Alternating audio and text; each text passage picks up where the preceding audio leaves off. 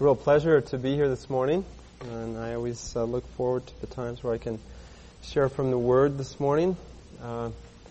Looks like we started to fill in a little bit since I first sat down.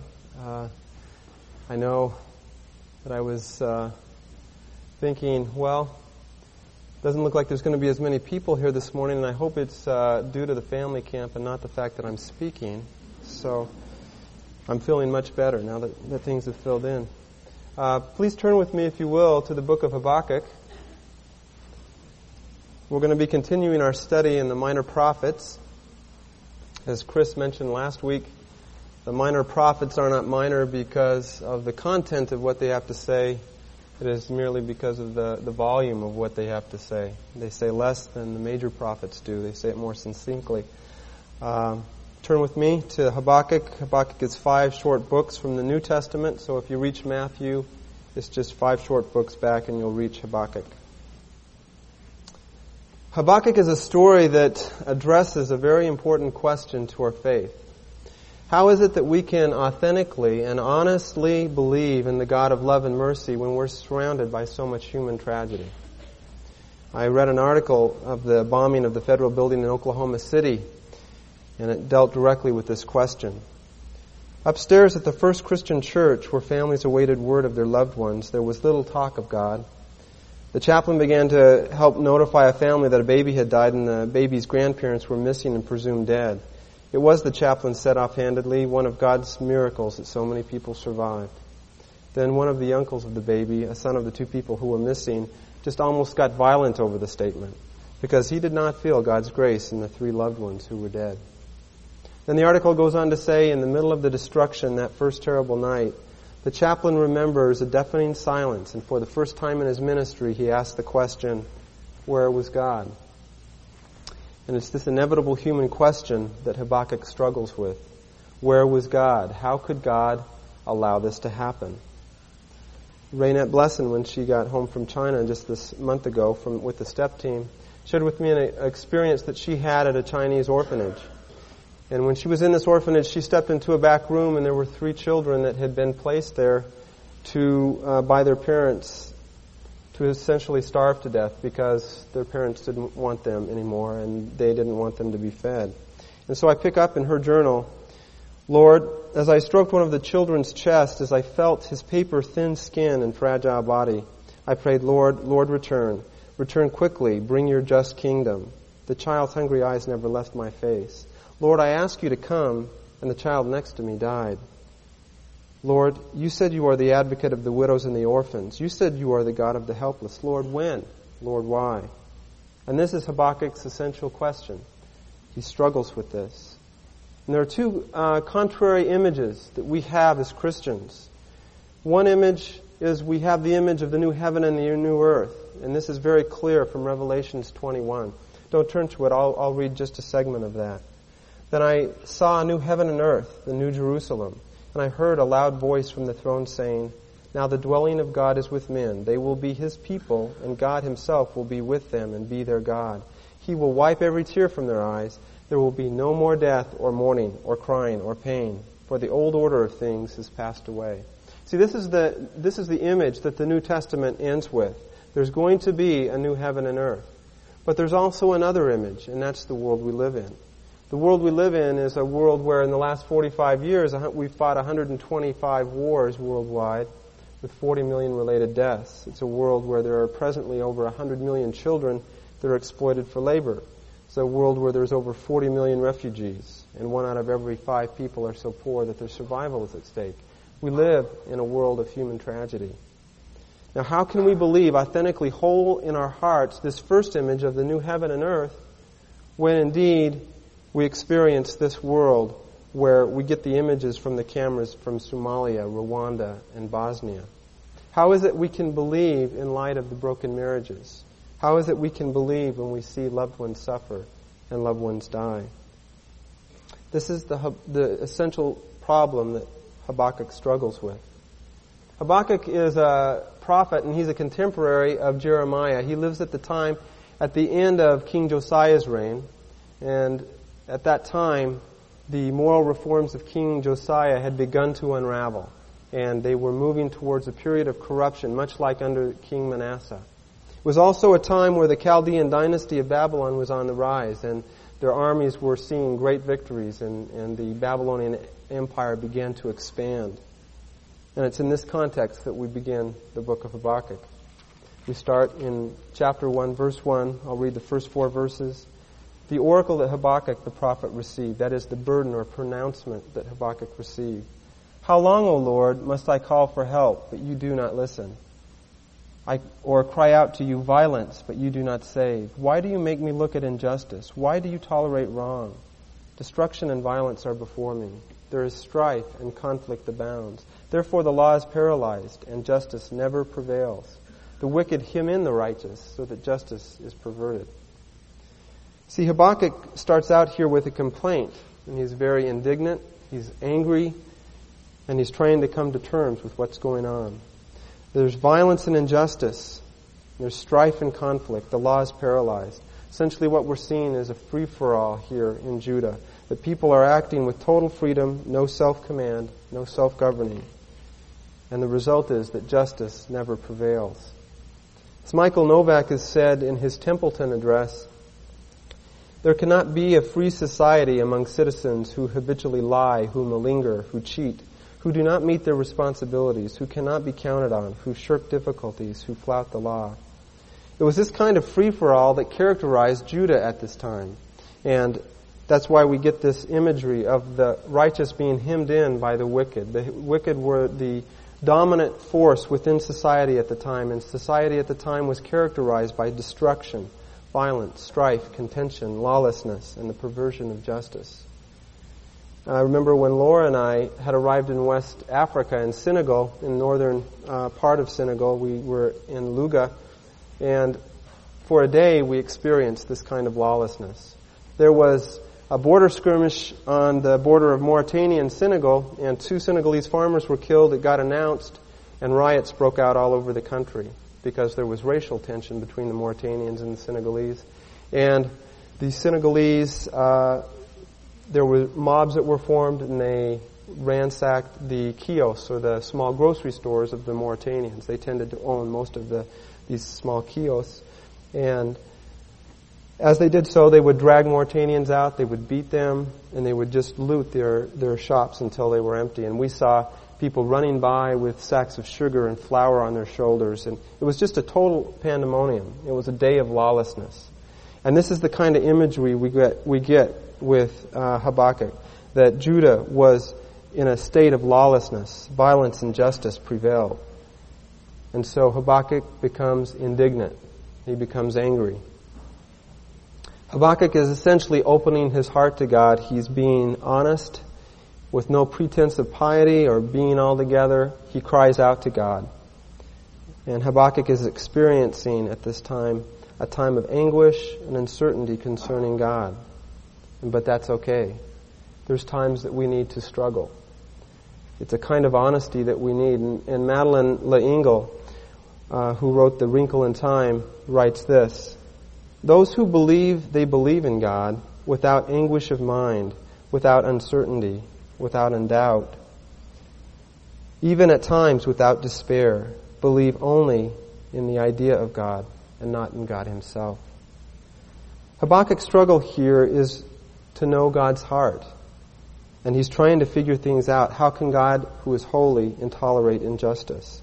Habakkuk's struggle here is out of the fact that he is engaged in the lives of people. He cares about what's going on. The injustice is causing pain, and he cares about what's going on. He's not indifferent. He's not apathetic. Perhaps a contemporary example we could draw from about indifference and apathy would easily be the church in Nazi Germany, where we saw many people who did turn their heads. There were people like Dietrich Bonhoeffer and many others that rose up and did care of what was going on, but as a whole, many people turned their heads.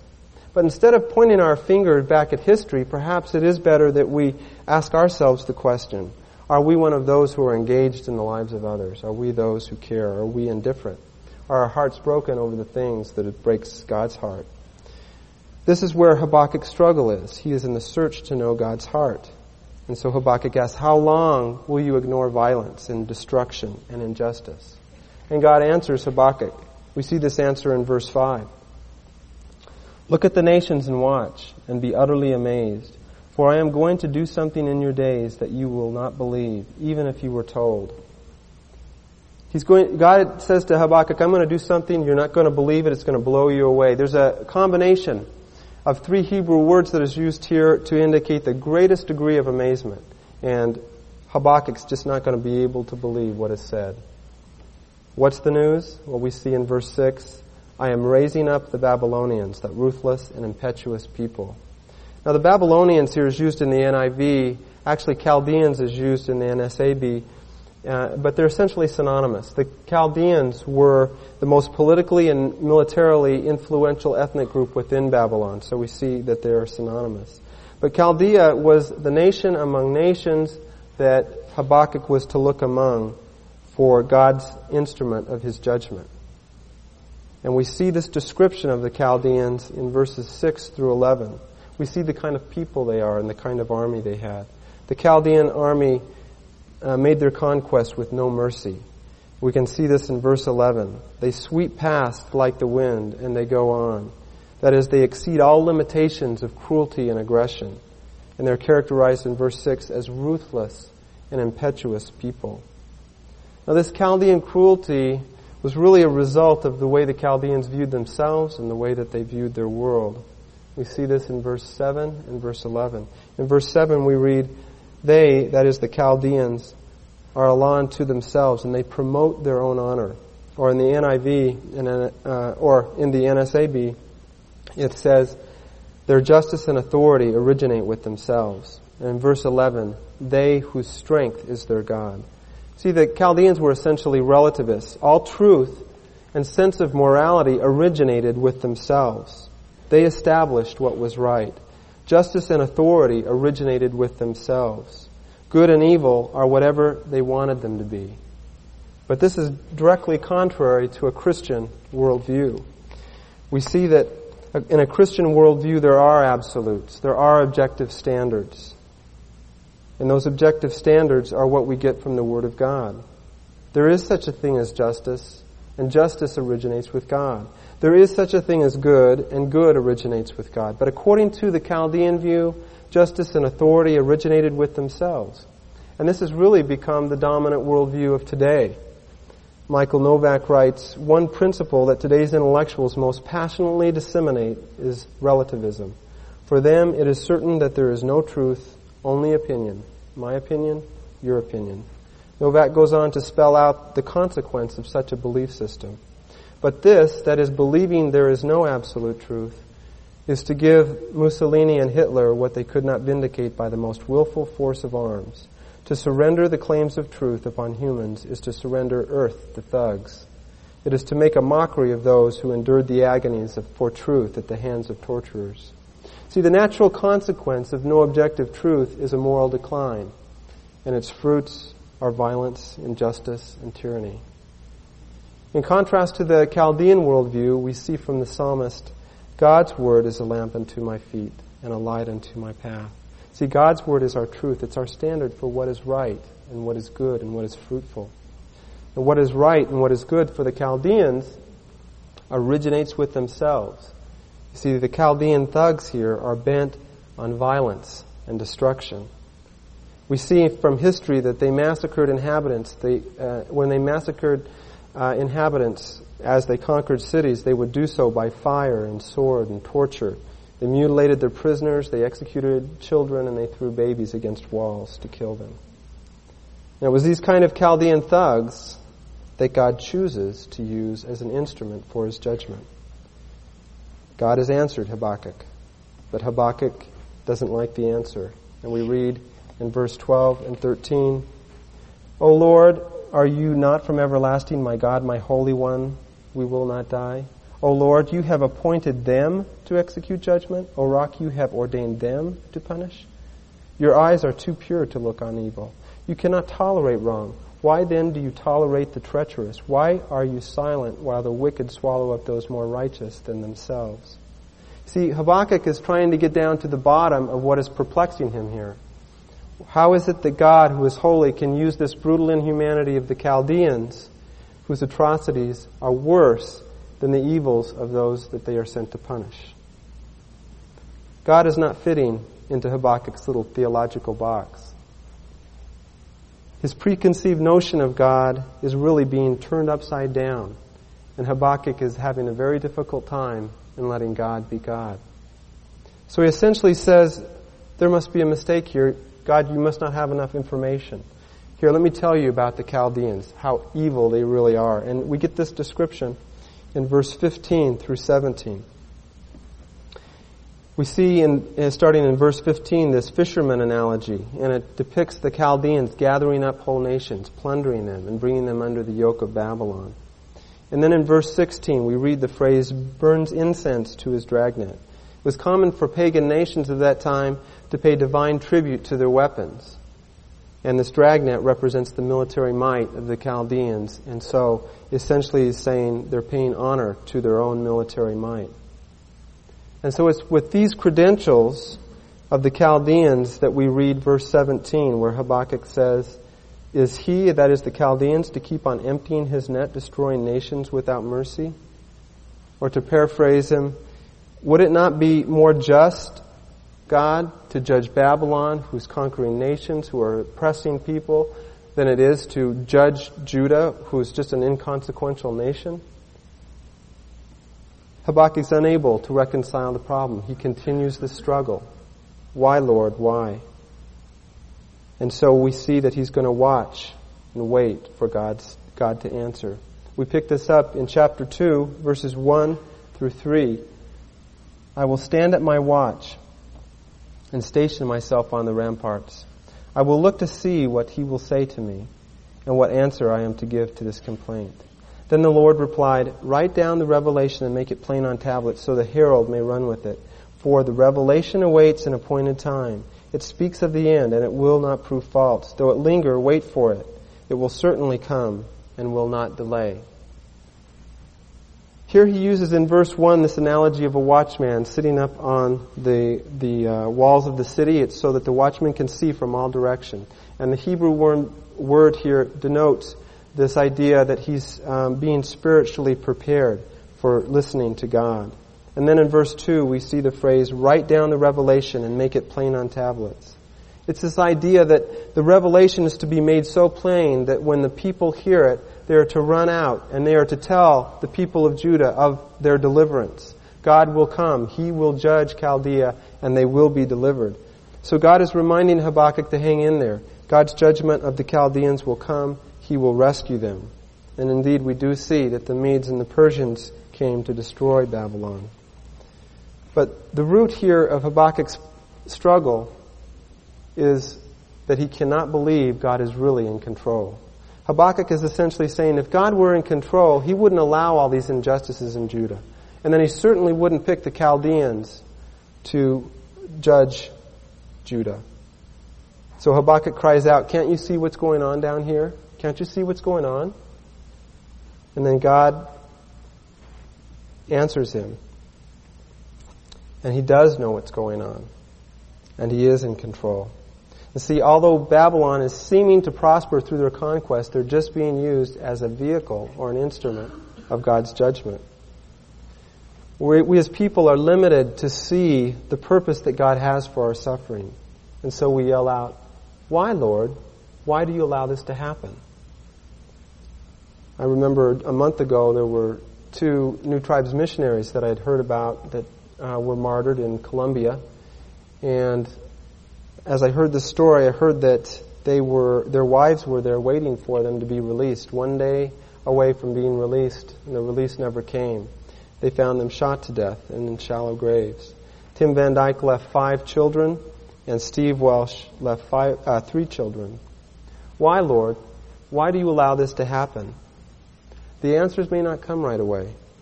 But what we can know is that God does not cause evil, but He may just use and allow certain manifestations of evil to accomplish His own purpose, His own good purpose. But in this struggle, we must let God be God. We must not try to conform Him to our own preconceived notions. Ruth Bell Graham, the wife of Billy Graham, expresses this in a poem entitled, Had I Been Joseph's Mother. Had I been Joseph's mother, had I prayed protection from his brothers. God keep him safe, so he's so young, so different from the others.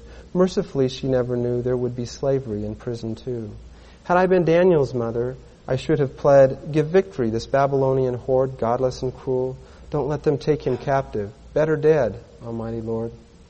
Had I been Mary, oh, had I been she, I would have cried as never mother cried. Anything, O God, anything but crucified. With such prayers importunate, my infinite wisdom would assail. Infinite wisdom, God, how fortunate. Infinite wisdom should prevail. See, we cannot always see God's purpose for the suffering we go through, but He does bring all things to good. Sometimes it's difficult to believe He's in control. I remember when Laura and I first moved to Indonesia, we knew no Indonesian whatsoever. We were plopped down in one of the most populated places in the world, Bandung, West Java, Indonesia, and none of our neighbors knew English. We didn't know Indonesian. It was one of the most lonely, one of the hardest periods of my life. It was a really hard year for me. I remember that I made so many cultural and language blunders that it became part of my daily routine. One time, I remember that I was meeting with this principal from a school, and I called him a coconut head rather than a principal.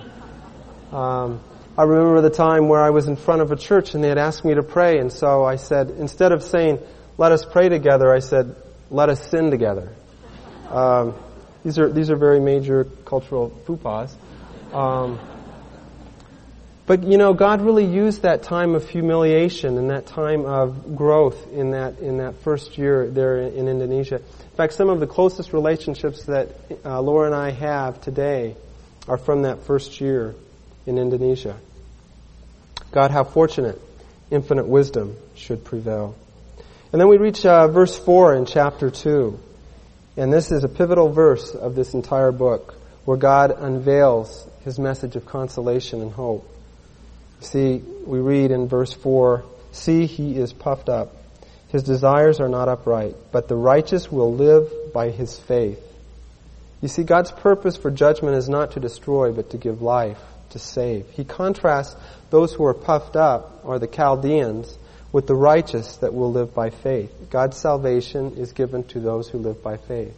Actually, in Hebrew, there is no word for faith, but the word denotes this faithfulness. It's an active and lived out faith, and people with that kind of faith will be saved. Conversely, those who do not live by faith in God live by faith in themselves, as did the Chaldeans. And Nebuchadnezzar says, was once boasted, is not this the great Babylon by the might of my power and for the glory of my majesty? See, it's this kind of pride and arrogance that leads to the judgment of Chaldea, to their own destruction. And we see this judgment in verses 6 through 20. There's a taunting proverb that's given to us. And it's essentially a series of 5 woes that are depicting the consequences of the inhumanity of the acts of the Chaldeans. There are things like extortion and plundering of nations, unjust gain, plotting the ruin of people, building a city with bloodshed, debauchery, violence, and idolatry. These are the kinds of things that led to their judgment. And then at the end of this very descriptive and powerful account of God's judgment, we see this incredible transformation of Habakkuk's heart. And it starts in chapter 3. Habakkuk has struggled with God. He's been questioning God. And now we see that he comes to terms. Somehow through this process of an open, honest struggle with God, Habakkuk realizes that God's in control. God is God no matter what we conceive Him to be. And he stands in awe. In chapter 3, verses 2 through 3, Lord, I have heard of your fame. I stand in awe of your deeds, O Lord. Renew them in our day. In our time, make them known. In wrath, remember mercy. God came from Teman, and the Holy One from Mount Paran. In verse 3, we see that God is both holy, He cannot tolerate sin, and He is merciful. The term Holy One is from the Hebrew word Eloah, and it refers to God as being the Holy One who cannot tolerate sin. God will judge all sin, whether it be in Judah, whether it be from the Babylonians. But Habakkuk also sees God is full of mercy and full of grace in this. He recalls the places of Teman and Mount Paran, which are a region where God entered into His covenant with Israel in order to deliver Israel. He said, I promise you will be delivered. And this is the imagery we have. We already have heard from chapter 2, verse 4 that we just read, the righteous will live. And in chapter 3, in verse 13, we also see, you came out to deliver your people, to save your anointed one. You see, God's judgment and His mercy go hand in hand. Judgment without mercy is despair, and mercy without judgment is the tyranny of sin. See, raising children will give you a good idea of what this means. I know that my my 1-year-old, Luke, he's quite out of control at times. I know that if I did not, or Laura did not, apply discipline at times, that he would have food thrown all over when he eats. However, if we do apply discipline, then he does respond. On the other hand, if we never had shown Luke mercy, he would never come to know mercy. He would never come to know love. So God's judgment comes because He is holy. He cannot tolerate sin. But He comes to deliver His people because of His love and because of His mercy. We see this picture in verses 5 through 15 in chapter 3, where we get this picture of God's deliverance of His people, that God will judge the Chaldeans. The first picture is one where God is delivering His people from Egypt. And we read terms like plague and pestilence in verse 5, and victorious chariots in verse 8, and lifted its waves on high in verse 10. These are all images of the people, of the Hebrews being rescued from Egypt. And the second picture we get is from verse 11. The sun and the moon stood still in the heavens. See, God is intervening on Joshua's behalf so that the armies of Israel would be victorious over the Amorites. Habakkuk summarizes this image of delivery in verse 13. You came out to deliver your people, to save your anointed one. You crushed the leader of the land of wickedness. You stripped him from head to foot. Stripped him from head to foot refers to the complete devastation and judgment of Babylon. But God will completely deliver Judah. And the image here is very clear all the way through verse 15. But at the end of verse 15, we don't see a celebration. We almost sense, as we begin verse 16, we almost sense this sober silence as Habakkuk remembers that these cruel and impetuous Chaldeans will be used as an instrument to judge Judah. We read in 16, I heard and my heart pounded. My lips quivered at the sound. Decay crept into my bones and my legs trembled. Yet I will wait patiently for the day of calamity to come on the nation invading us. You see, the fear of God's judgment pervades his whole body, his heart, his lips, his bones, his legs. The moment of truth for Habakkuk has arrived. He's at the crossroads. Habakkuk has cried out to God, where are you, God? Is your kingdom really true? And it's the same authentic question that we face. How do we affirm that Jesus Christ is Lord and at the same time own the suffering around us? It's a question that we can't hurry through. It's a question that's important to our own emotional and spiritual wholeness. Habakkuk struggled with this question. And at the end of the story, we read in verse 17, though the fig tree does not bud, and there are no grapes on the vines, though the olive crop fails and the fields produce no food, though there are no sheep in the pen and no cattle in the stalls. This will be the condition of Judah after the Chaldean conquest. Yet I will rejoice in the Lord. I will be joyful in God my Savior. Somehow in this process of an open, honest struggle with God, Habakkuk has come to the point where he can own the pain and suffering and at the same time affirm the sovereignty of God. God is in control. You see, we tend to think that when we're in the midst of unjust circumstances, we can rejoice after those circumstances have been changed. God's made them better. But that's not what we see in verse 17. This is not the case with Habakkuk. We see that the fig tree doesn't bud. There's no grapes on the vines. The fields produce no food. There's no sheep, no cattle. The conditions are worse than ever. Yet I will rejoice in the Lord. It's easy for us to rejoice when everything's looking up, but can we rejoice when our circumstances turn sour and ugly? How do we rejoice then? Jim Reepson of Pulse magazine writes, "The paradox of rejoicing in the cross could be the explosive ingredient the church needs when we strategize about reaching people who've never heard or understood the gospel. On the front lines, in the mission boardrooms and in church mission committees, it's easy to rejoice when good reports come flooding in by the truckloads. But what do we do when the harvest is sparse or non-existent? Can we authentically trust God is at work in the midst of a lost and dying world? Can we rejoice like Habakkuk did? Can we rejoice in the Lord in the midst of the suffering?" In her book, Evidence Not Seen, Darlene Diebler describes her experience of torment in a Japanese prisoner of war camp in World War II. And after months of sickness and torture and solitary confinement, she's getting weaker and weaker. And we pick up the story where she's reaching up, she's lifting herself up above her door so she can see out of her cell. And she sees out beyond the courtyard and she can see the fence. And she sees bunches of bananas being passed through this fence to another prisoner. No guard can see it, their backs are turned. And then we pick up her story. "I dropped to the floor of my cell, exhausted from my efforts. I shook all over. Worse still, I began to crave bananas. Everything in me wanted one. I could see them, I could smell them, I could taste them. I got down on my knees and said, 'Lord, I'm not asking you for a whole bunch of bananas. I just want one banana.' I looked up and pleaded, 'Lord, just one banana.' Then I began to rationalize, how could God possibly get me one banana through this prison cell? Then 2 weeks later, expecting to be interrogated and beaten again, she hears the guards coming. The door flies open, and the guard walks in, lays bananas at her feet. I sat down in stunned silence," she says, "and I counted them. There were 92 bananas. In all my spiritual experience, I've never known such shame before the Lord. I pushed the bananas into the corner and wept. 'Lord, forgive me. I'm so ashamed. I couldn't trust you enough to get me one banana. Just look at them. There's almost 100. Though the image before us, you see, is one of devastation. We live in a world of vast spiritual and physical poverty.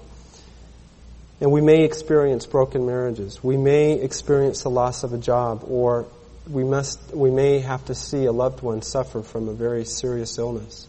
We may see a loved one die. We can somehow, with this picture of devastation, we can somehow, in an open, honest struggle with God, believe that God is in control, that God is sovereign, and that He will deliver us. You see, when we cry out and we think God can't get us just one banana, He will end up giving us 92. The image of devastation is not the final word. The image that we have that is the final word is a new heaven and a new earth. God is in control. He loves us. And as we read in verse 19, through the strength of God, He will enable us to go on the heights.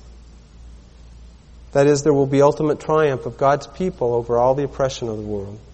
The heights can be thought of as the new heaven and earth, or the kingdom of God in its fulfillment.